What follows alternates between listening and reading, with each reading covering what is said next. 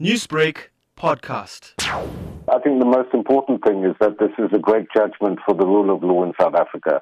It's really an affirmation of the importance of the rule of law that underpins our constitutional foundation, that nobody is above the law and that the legal system needs to be treated with respect and not with contempt. Talk to me more about the sentence itself. It's 15 months imprisonment. It's unsuspended. It seems as if former President Jacob Zuma will be seeing jail time. Well, indeed. And I think the important point is that the judgment read by the acting Deputy Chief Justice, Nkandla, used very strong language throughout. And I think it sends a clear message as to how unhappy the court has been with Mr. Zuma's conduct in the face of these charges for contempt of court.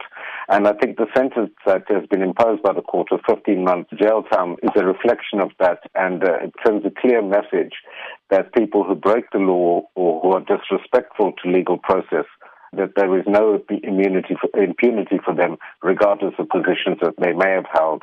And in fact, that there was a greater responsibility of Mr. Zuma as a former president and someone who had taken an oath of office to be obedient to the Constitution, failed to do so. Well, of course, we have seen other high-ranking politicians and officials also saying that they were not willing to testify at the State Capture Commission, and you're saying now that this is a precedent-setting order. Do you think that this is going to compel them now to move away from the courts and to rather appear before this commission and abide by the rule of law? I would certainly hope so. I mean, I think one of the issues, though, with regard to the commission is that they haven't made use of their powers of subpoena to the extent that they perhaps should have done.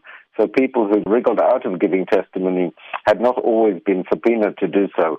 And given the late stage at which the commission is now, there may not be sufficient time to subpoena all of those witnesses that have failed to appear so far. In terms of recourse, this is the highest court of the land. Is this it for former President Jacob Zuma? Indeed it is. There's obviously nowhere to appeal a decision of the Constitutional Court, and the order of the Constitutional is final and binding.